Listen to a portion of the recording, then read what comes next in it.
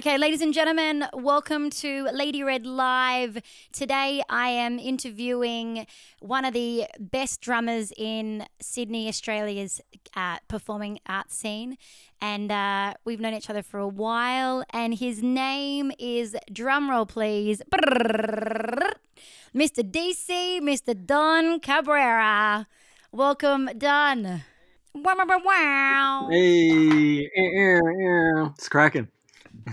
Hey, so DC, one question to start off the interview. How many times do you think you've been on social media already today? Ooh, first time, right? I mean, probably check like the inbox of my Instagram or something.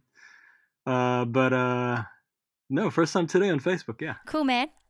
Well, let's get into it. Tell us a little quick down low of your highlights for your career so far. Career highlights, straight into it. Probably good to work backwards. The most memorable was the recent Firefight concert, I'd say. Oh man, that would have been awesome. Because the most recent and probably the biggest gig I've ever done.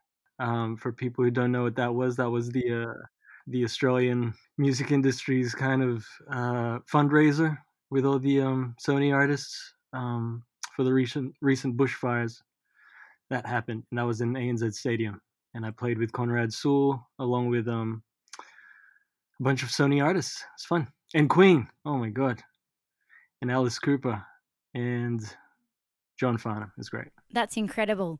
And then take us before then. So that was probably February this year, I feel. Yeah, career highlights before that. Probably the Conrad tours. I feel like they're like my proper label tours where I was the drummer from the beginning. Yeah, we did a rural tour, and a national tour before that, and an East Coast tour in between. I remember Parachute Festival, that sticks out as well. It's a big Christian festival in, was it Wellington or Auckland, New Zealand? 40,000 people. An American band picked me up along the way because they fired their drummer along the way. Wow. That was pretty memorable too.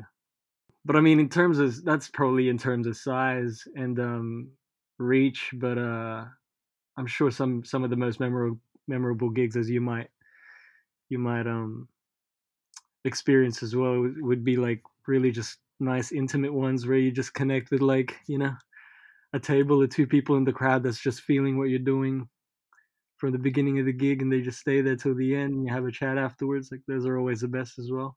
Anything from the beginning, the early days you can think of? Highlights from the early days? Yeah.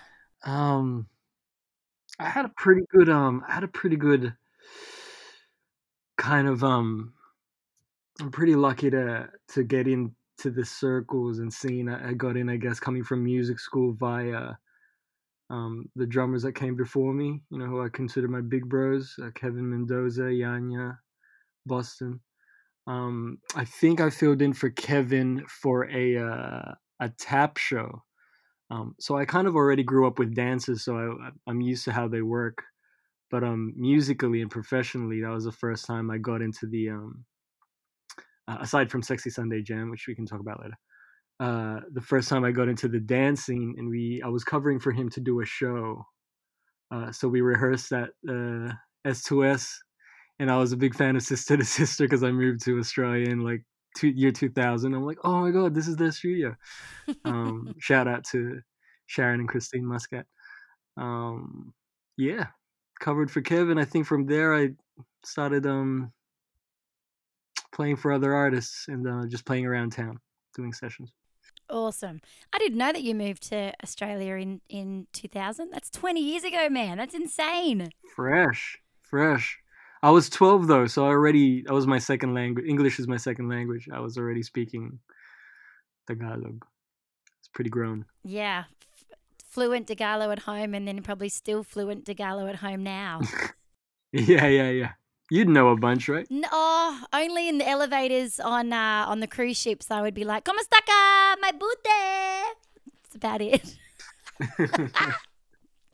So, of course, we are friends and we've known each other for a while. But can you remember when and where we may have first had our first interaction? I was thinking about this.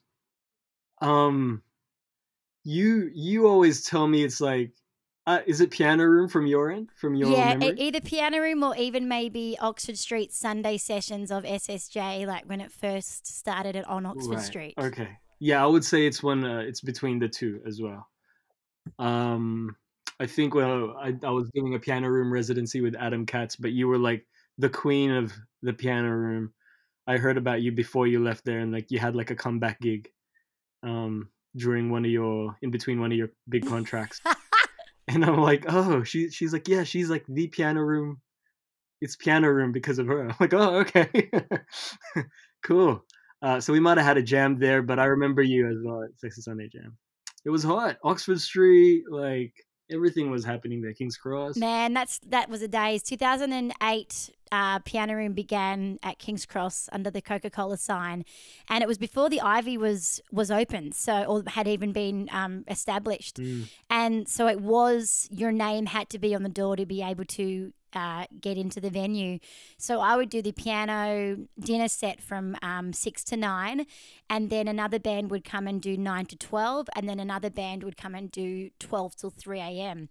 And so in that season, that 2008, 2009 season, it was some of the most incredible moments because it was where everyone hung out on a Sunday night, like to see two bands, and then the trying to get your instruments into a venue that is already at capacity, like at midnight on a Saturday night in the Cross, was just out of control.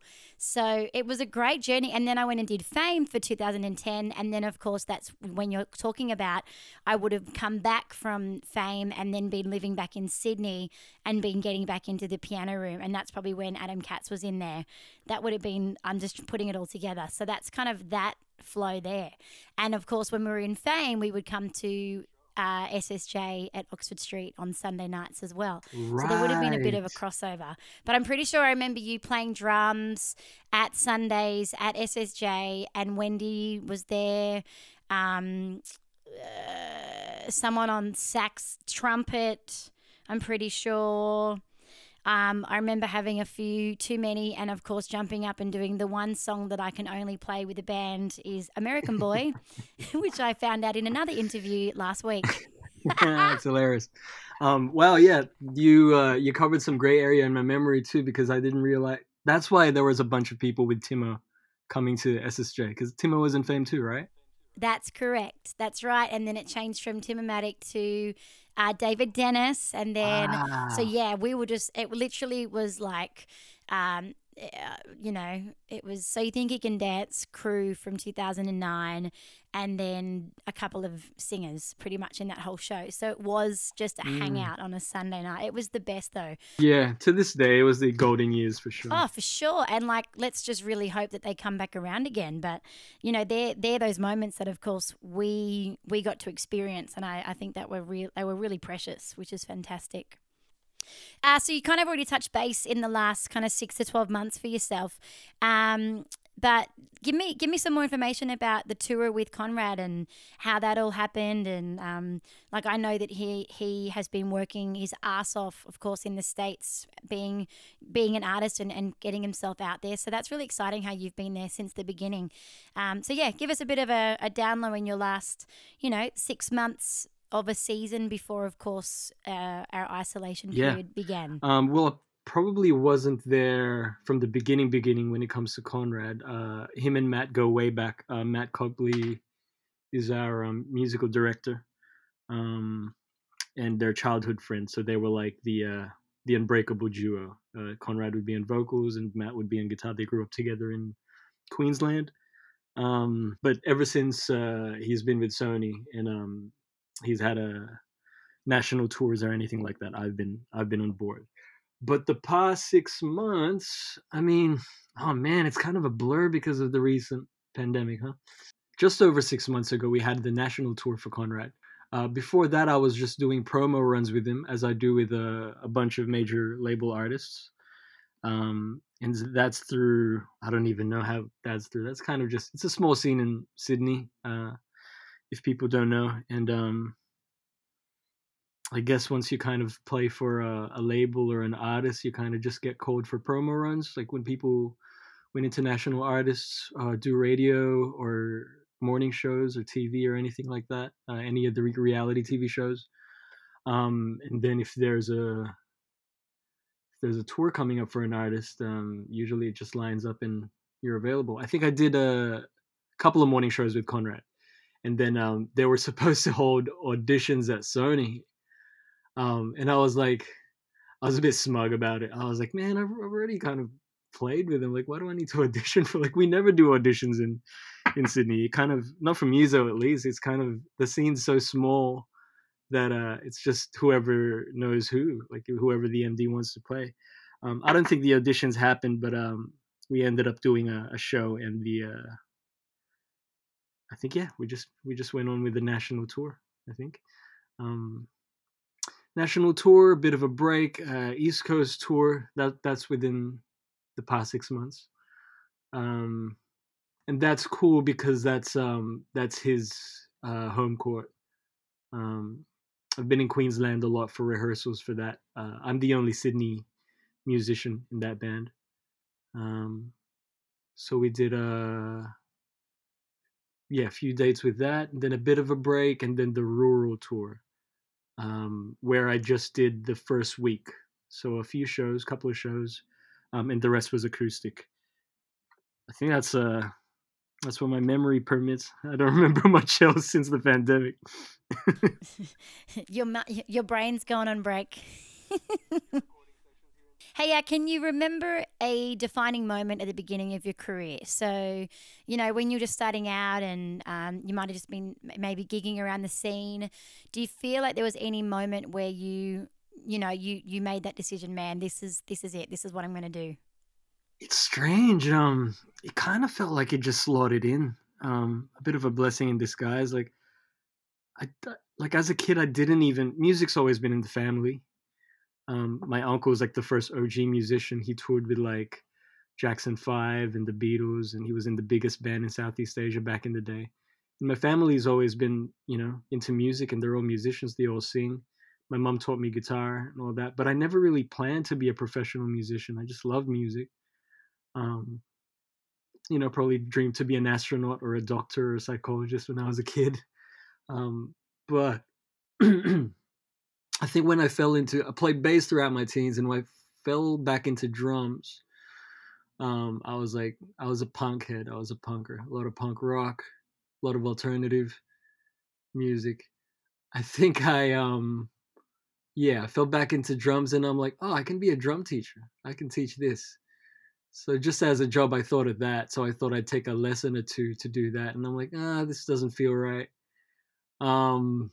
Didn't even finish high school because I had severe OCD. But my music teacher, who was like my second mom, kind of spoke to everyone, spoke to my parents, spoke to the principal. She lined it up, made them aware of my condition. I went to MacArthur Mental Health for a year, and then I was advised to just redline, because my mind was working too much. I had an overactive mind.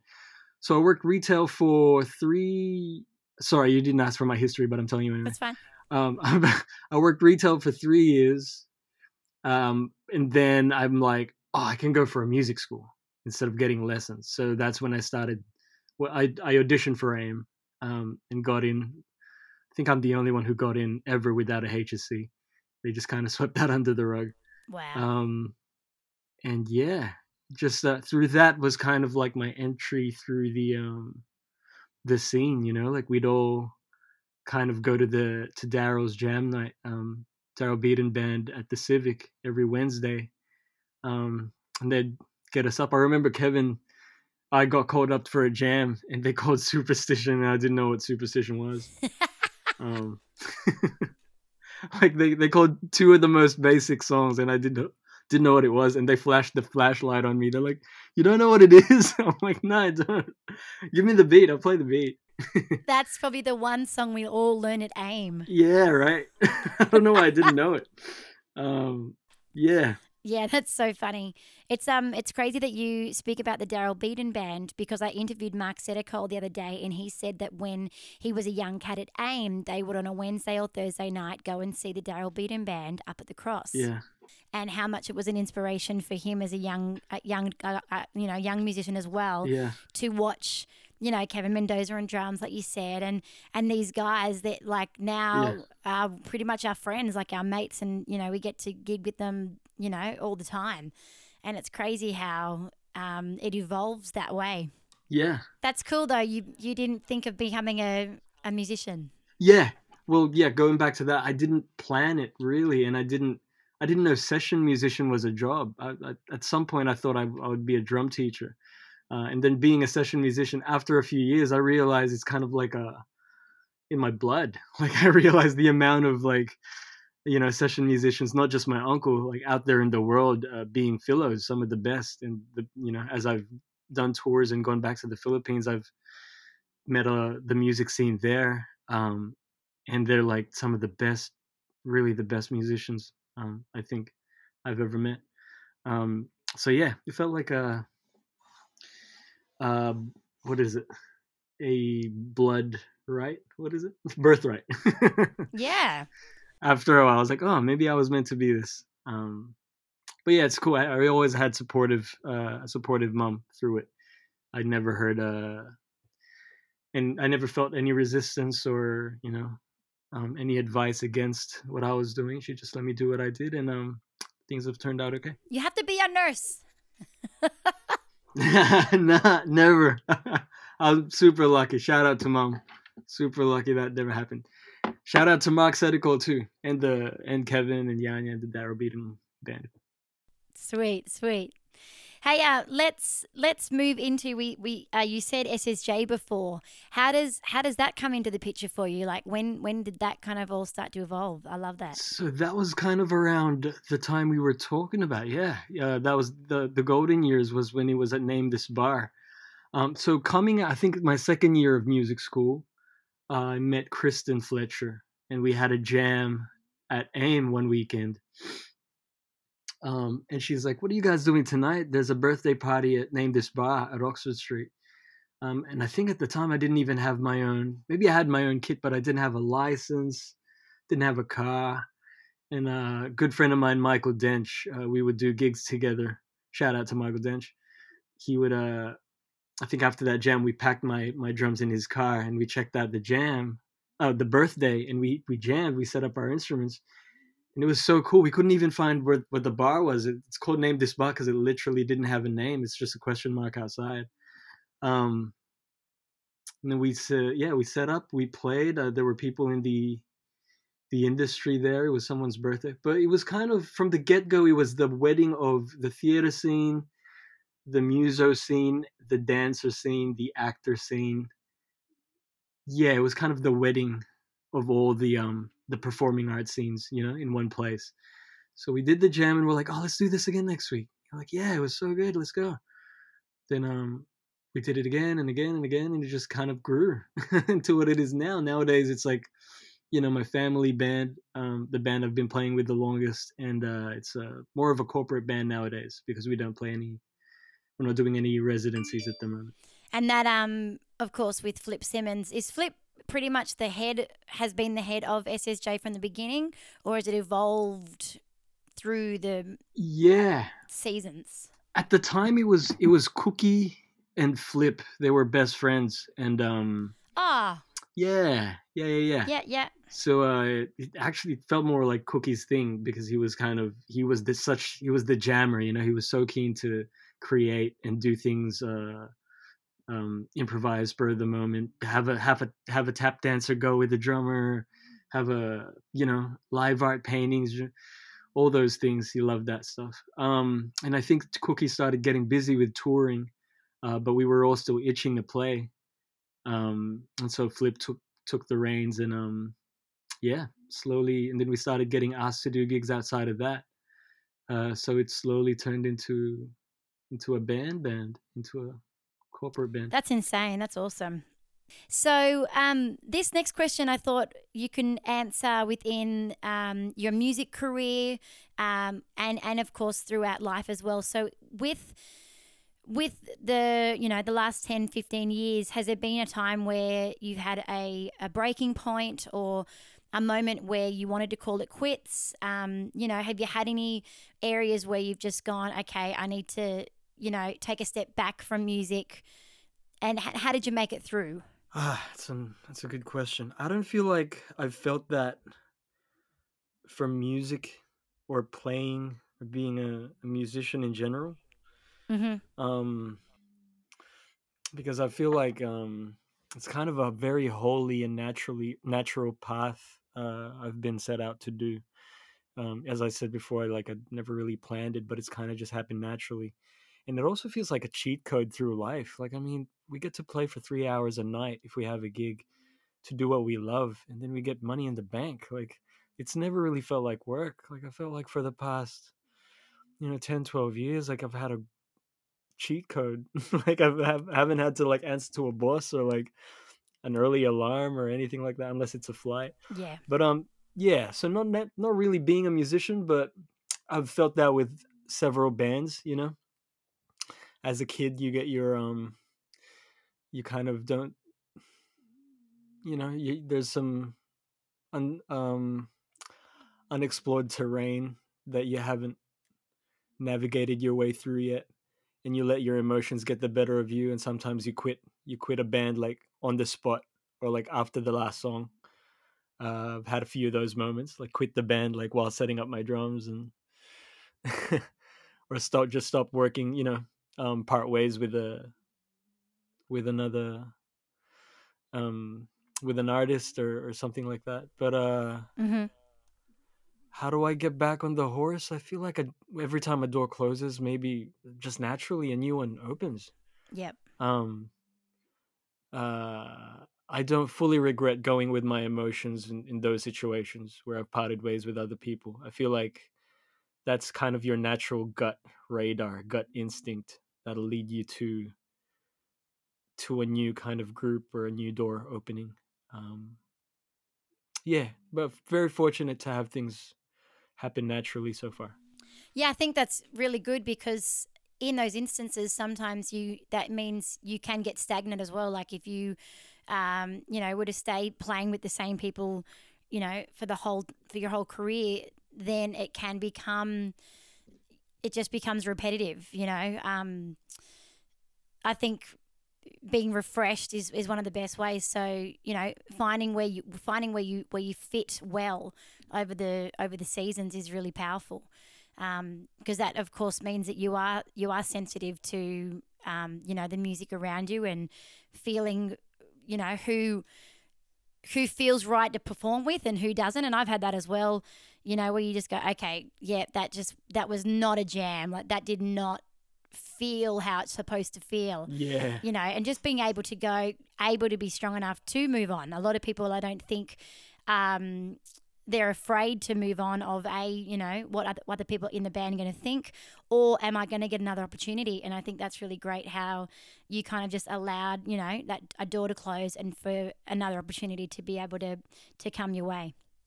For sure, yeah. And sometimes, I mean, you leave. Sometimes you can't help but leave in the most vindictive of terms. Like, things will be said, like, this is the end of your career, stuff like that, and you kind of just soldier through it. You cry it out, and then you realize, no, that was actually the beginning of my career. Looking back at it, it's like that was the best move I've ever done.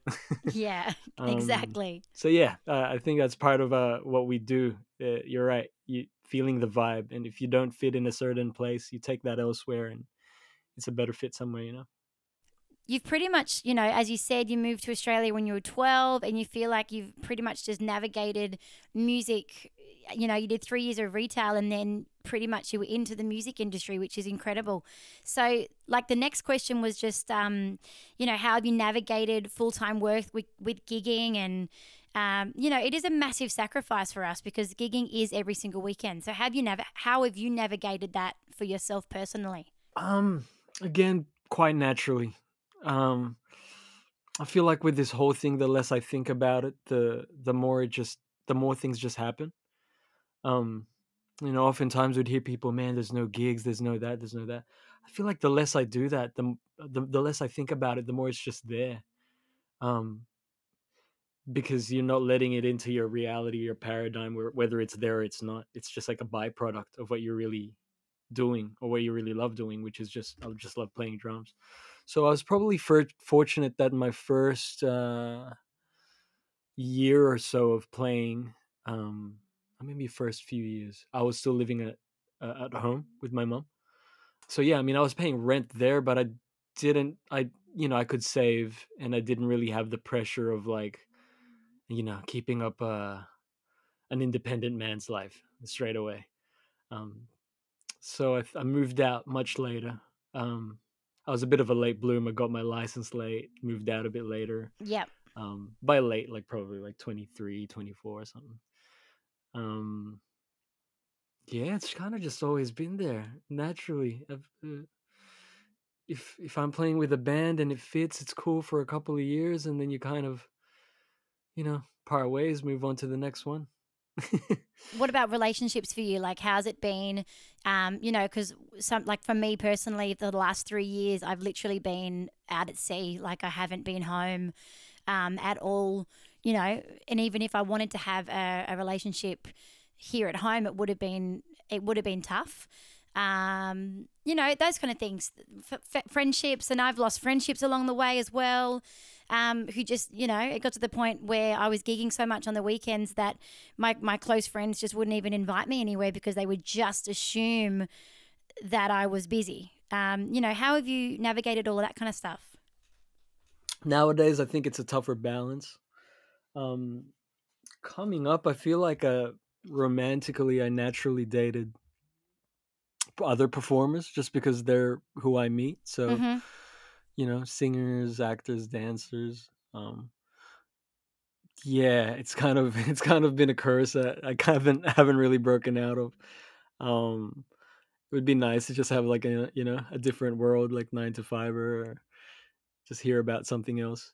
But yeah, I think what's tough is keeping up my relationships, my previous relationships before the career, which is family and like my god brothers, my closest friends, my family friends.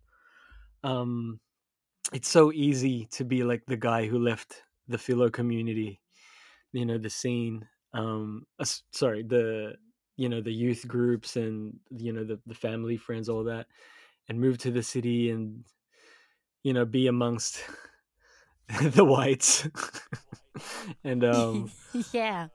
yeah, it's and sometimes it's like it's oftentimes it's like when people say, "Oh man, you've changed," it's really the people saying that have changed. So you kind of need to handle yourself, it's like them thinking that you think you're this now, you're that now, but no, man, it's like you're the same guy. Just because we don't see each other weekly, we don't get to talk a lot, doesn't mean I've changed. Like sometimes other people's insecurity will be blamed on you. Yeah, right. So yeah, just learning more about that before I'm hard on myself, because of the things I've achieved or the things that the confidence I've developed, or like just from a young man to a grown man. For sure. All those things, all the changes that comes with it. It's not necessarily your fault if someone else feels insecure about it. So yeah, there's like a sweet spot there of not cutting them off completely, but then not letting it get to you. Well, it's kind of the culture thing because, like I know a lot of cultures live together or live close in, different suburbs or different towns within Australia. And so, yeah, like it's kind of like the small town syndrome or the poppy syndrome, tall poppy syndrome, where, you want to move to the city or move to the big city, the big smoke and spread your wings. But everyone else kind of wants to just stay in the comfort zone of, playing basketball on Tuesday nights and, youth group on Fridays, and that's the bubble. And then exactly, I'm in my 30s now. I think you are too. Like I've got friends who still haven't ventured out of that bubble, and for some of them, it's incredible, it's amazing. But others I know strive to do something different, but then they're too afraid to, or they're too scared to think, what if it doesn't work? And I think like that's the biggest boundary that holds people back. Because if you hadn't moved to the city, you literally might not have had all the opportunities that you have had over your years. For sure. Yeah. And you do want to hang out with them. You do want to keep up that relationship. But then there's this thing where, sometimes they think you're the shit, but then you don't. You just really want to hang out. And there's this, you got to break through that wall before you kind of connect again. There's like a buffer period. But I'm pretty lucky that like the ones that really matter are pretty understanding of my lifestyle, and they get where I'm coming from and I get theirs. We've been in touch the whole way, so I've got like some really strong foundation of like day oneers right there. Yeah, that's awesome. Cool, man.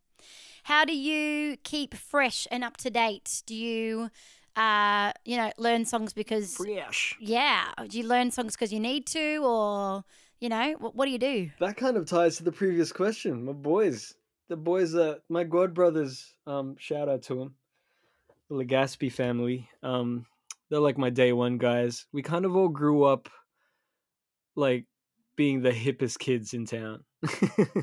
Like I would always get new music and show it to them. And they're kind of more design and fashion, so they influenced me with that. And I think together we just had our own little subculture of cool things. Yeah. While the rest of the Philos were like playing basketball and listening to R&B and wearing baggy pants, like we were kind of alternative, yeah, like skateboarding, biking, fixies, all the subcultures. Like, yeah, we were kind of anti and mainstream, so that keeps me. I've always had that till now. That's kind of keeping, if the whole crowd goes towards one way, I tend to go the other. Nice. That's like I reckon my first few years of high school. Everyone wanted to be a Hills District surfy, yet we all lived at least an hour and a half away from the beach. And then I started hanging around a lot more Islanders and ended up getting into the R&B and all that kind of stuff. So my whole vibe just absolutely changed. And, all my Caucasian friends didn't understand me anymore. And so I ended up just hanging out with Islanders all the time and getting my hair cornrowed at Mount Druitt Westfield on a Thursday night. It was like, where are you hanging out? I've always said it. You're the blackest white girl I know. I always said it. I stand by it. It's on record now. It is on record. You ghetto. Hey, DC, this question is a challenge for some people, and then for other people, it's it's like a dream question. So, where do you see yourself 5 years from now? Oh man, hopefully surviving this COVID thing. Started my my business. Yeah, I'm pretty. Growing up, Travis Barker was kind of like a big role model for me, just because he didn't just put drumming in the front line, like in the limelight, but like the things he could do. He was so entrepreneurial with his approach. Like he had a record label and a fashion line, clothing line, and an extreme sports game and a chain extreme sports team and a chain of restaurants. And yeah, that's the way he does things has always inspired me. So hopefully a business with with another passion of mine. So Travis Barker is a drummer, and he has used his drumming to implement other businesses, or he kind of did it all at the same time? Yeah, for those who don't know, Travis Barker is the drummer of Blink-182, and he's kind of the most popular member of that band. And nowadays, like, he's just become his own brand. The Travis Barker brand's huge. Whether it's a feature with another artist or his own records, or just he's taken it to the next level when it comes to business and just other ventures. And to him, it's just a passion. It's still not about the money, not about the numbers. It's just a byproduct, So yeah, his approach to things is super inspiring, to how you live by the passion, you live by the art, and everything else is just a byproduct. That's great.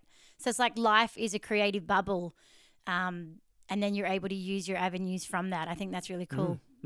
He's really just expressing the things he loves: cars, tattoos.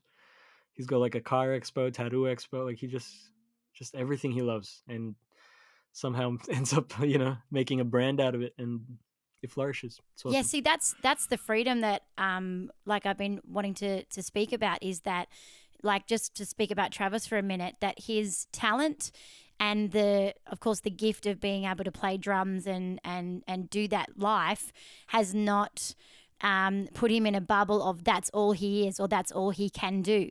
He's able to use that gift and use that talent to then venture into all his other passions. And I think that's a lot of what my message is for these podcasts, is to remind us as artists that we do have so much more to give than just performing or just playing our instrument. Like, that's why I'm doing the podcast and stuff like that, is because I really, I love to encourage. I love to talk to people. I love to hear people's stories. And, a lot of people wouldn't think anything of that of me. They just think, oh, she's that singer. She's that redhead singer or whatever. Like, there's always going to be a label towards your talent. But then being able to be okay with yourself enough to know that you can branch out and have multi different avenues. So that's awesome. For sure. So, DC, right now, of course, we're all in COVID-19 and we're not gigging, we're not performing, or you might, see a few Facebook Lives here and there. So, I wanted to ask the personal question of how is it all for you, and like how are you taking this time? Yeah. As honest as possible. Yeah. I'm pretty fortunate that I'm okay with financially. Always have. I've never been like a credit card or debt guy. I never spend money that's not mine. I've always just had savings. It's good. It's a good trait that my mom passed on to me. Shout out to Ma. Yeah. And I'm super lucky to be in Australia. Period. I mean, I don't shout that out enough, but every time I speak to someone about what's going on right now, I always try and bring it up. Like, man, like all I have to do is be on a message thread with my cousins in the Philippines to hear the difference in conditions. Like, I mean, wow. People are waiting for 3 sacks of rice from the government, while I'm thinking about what's better, a job seeker or job keeper. Like, my problems are way, I know. I shouldn't be way laughing. first world. Very fortunate. So I'm okay. I think the mental health side of things, I have more routine, I have more structure. Every day I'm training with a friend of mine. Shout out to Lap Win, Team Win Strength and Conditioning. Great. And he's you might know him as a sound guy in Opera House. Okay. Opera Bar, sorry. Yeah. I was swapping out drum lessons with PT sessions before the pandemic hit.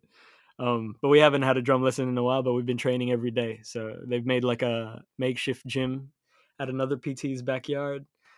Today we did lunges at Wentworth Park. Awesome. That's been awesome, starting off your day with exercise and with structure. Yeah, for sure. Yeah, my days are quite simple. Home, mom's, studio, hang out with my dog. Yeah. The simple life. Yeah, the simple life, but you're okay with being, on your own. You're okay with that side of life. I guess it does get lonely, not gonna lie, sometimes. But yeah, I guess it's just you just manage. You just deal, get busy, call a friend, visit mom, take the dog out. But yeah, definitely strange, unprecedented times. I think even before this, because I've been single for a while too, and living alone. This is the first year I've lived alone. It's been quite a learning process for a young man. I don't even know if I qualify as young man anymore.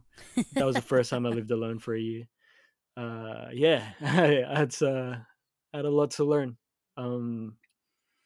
Yeah, I think everything's manageable if you have the right mindset and the right purpose. You're on the right track there. Like I'm such a routine person as well. Like I'm finding, I'm literally, my closest Aldi is an hour and a half drive away. So it's not like I've got any shopping centres that are close to be like, hey, I'm going to go drive to the shops. But I think maybe, of course, 3 years of cruise ships really got me into that routine of being okay doing life on my own. But I'm an only child as well, so I kind of appreciate I appreciate space, and I appreciate just giving myself post-its of what to do, and I'm good. I'm pretty much good to go. So one of my favorite questions is, without your talent, so without, say, being able to perform as a drummer, what else do you see yourself, what else do you see in yourself? What else do you enjoy doing? You mentioned before, of course, like you of course want to have your own business avenues in the future, but yeah, how do you see that for yourself? What else do you love? I feel like yeah, growing up with the boys, they really got me onto design and fashion. Um and I kind of took my own path with that too. Like I was always like the loud dresser, I was always like the punk, I was always the alternative guy. Um yeah, and I feel I got used to that as a kid. I was kind of a lone wolf. I got used to doing my own thing, and but I could see it having a good effect on people. Like I always got complimented for style or for how I did things. Yeah, so maybe something like that, like a fashion line, a clothing line. I've always wanted to own a store of just jackets, just because I think a jacket defines a person, the type of jacket. Like shoes, it can be like, yeah, sure, this type of person, but a jacket says a lot about a person. So from like varsity jackets to suit jackets to just like a jacket based. Yeah, you look good in a jacket. Thank you. So yeah, I can do a jacket until I get freaking hot, and then the jacket's off. Like, I probably would survive one set, and then the for jacket's sure. done. Yeah, as a drummer, I'm like, yeah, by pre-chorus or by bridge, I'll take it off. That's it. That's it. But yeah, thinking over the years, like, you've always been the one to have the fresh cut with the hairstyle, and the fresh fashion. So I would totally give that to you, and that takes courage as well, because we're conformed to being in the style of what's going on at the moment, or like if you're one to press out and do something that's different, it's that takes a lot of courage, because of course you're going against the grain of what we conform Hmm. to doing or Mm. wearing. Yeah, for sure. That's one thing I really attribute to growing up in punk rock culture. Like, if I was to just do that now, suddenly, like start wearing harem pants and baggy shirts and, this tattoo on my neck and all that, I'd probably not have the confidence to back it. But because I grew up and I was so used to, just going against the grain, like doing my own thing, it's just natural to me now. So yeah, it's a good trait It's from that really culture. cool. Uh, Anything that you can say for the university kids who are studying right now, and the young cats in our industry who would be on the verge of taking that step into trying to find gigs and getting out there. What have any encouragement for them? Yeah, I have a couple of uni students actually. Jonas Day, shout out. Hope you're doing your homework. Um, yeah, I think be yourself from the beginning.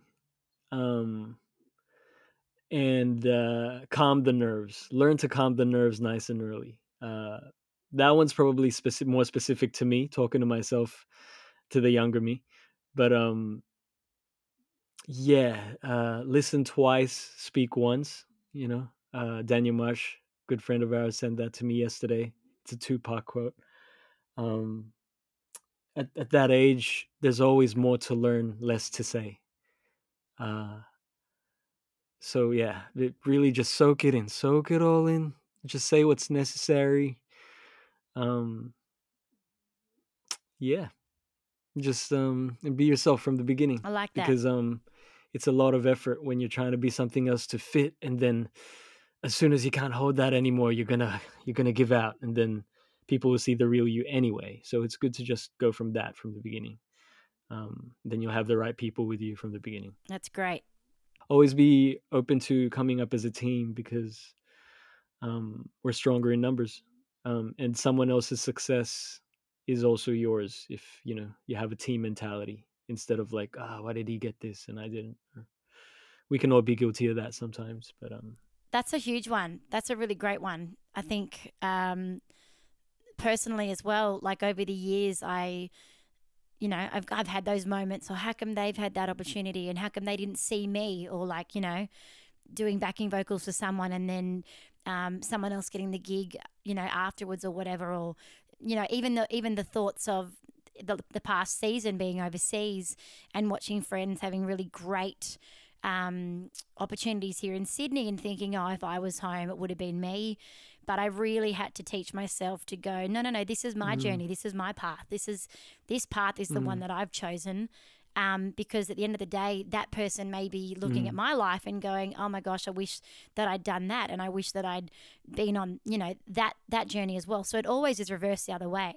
So if we can stay, at peace with it, and at peace with the decision and the way that your direction goes, I think that creates a healthier path, and feeling like if you'd done something different, in that mentality.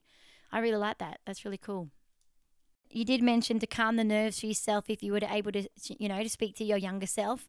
Have you got anything else that you would advise yourself as a younger drummer? Yeah.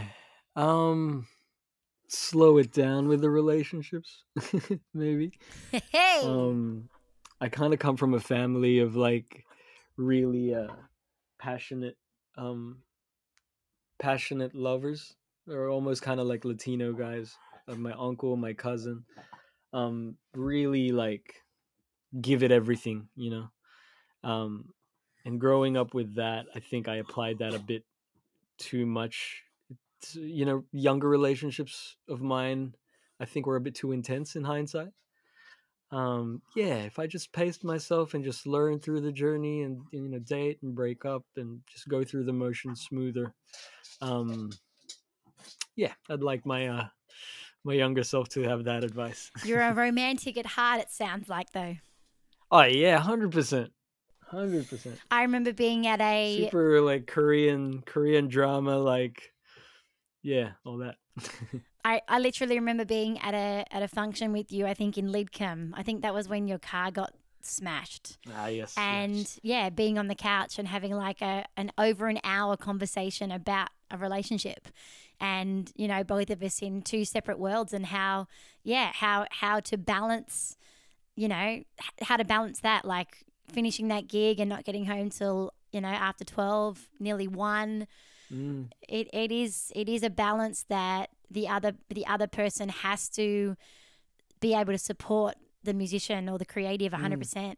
If they're in that world or if they're not in that world, they have to, the balance has to be there. And I think we've all got stories to tell of what we learnt along the way with previous partners, and that's just going to be stronger for the future, of course, when that right person comes along. We've had a few of these now, come to think of it. Like there was that time, relationship advice, relationship talk at that gig, and then like I went in your cabin on a cruise one time and I had a good vent, had a good It's probably why I'm comfortable right now. That's good, man. Hey, DC, Mr. Don Cabrera, this has been really, really easy, and some great information as well. And I'm hoping that, people will listen and be inspired. And it's just been so lovely to hear how natural your journey has been as a musician. I think that's something, of course, that not everyone gets to achieve. And so honor that and be really thankful that you've had that journey. That's fantastic. For sure. Always super grateful. This has been awesome, Kylie. Thank you.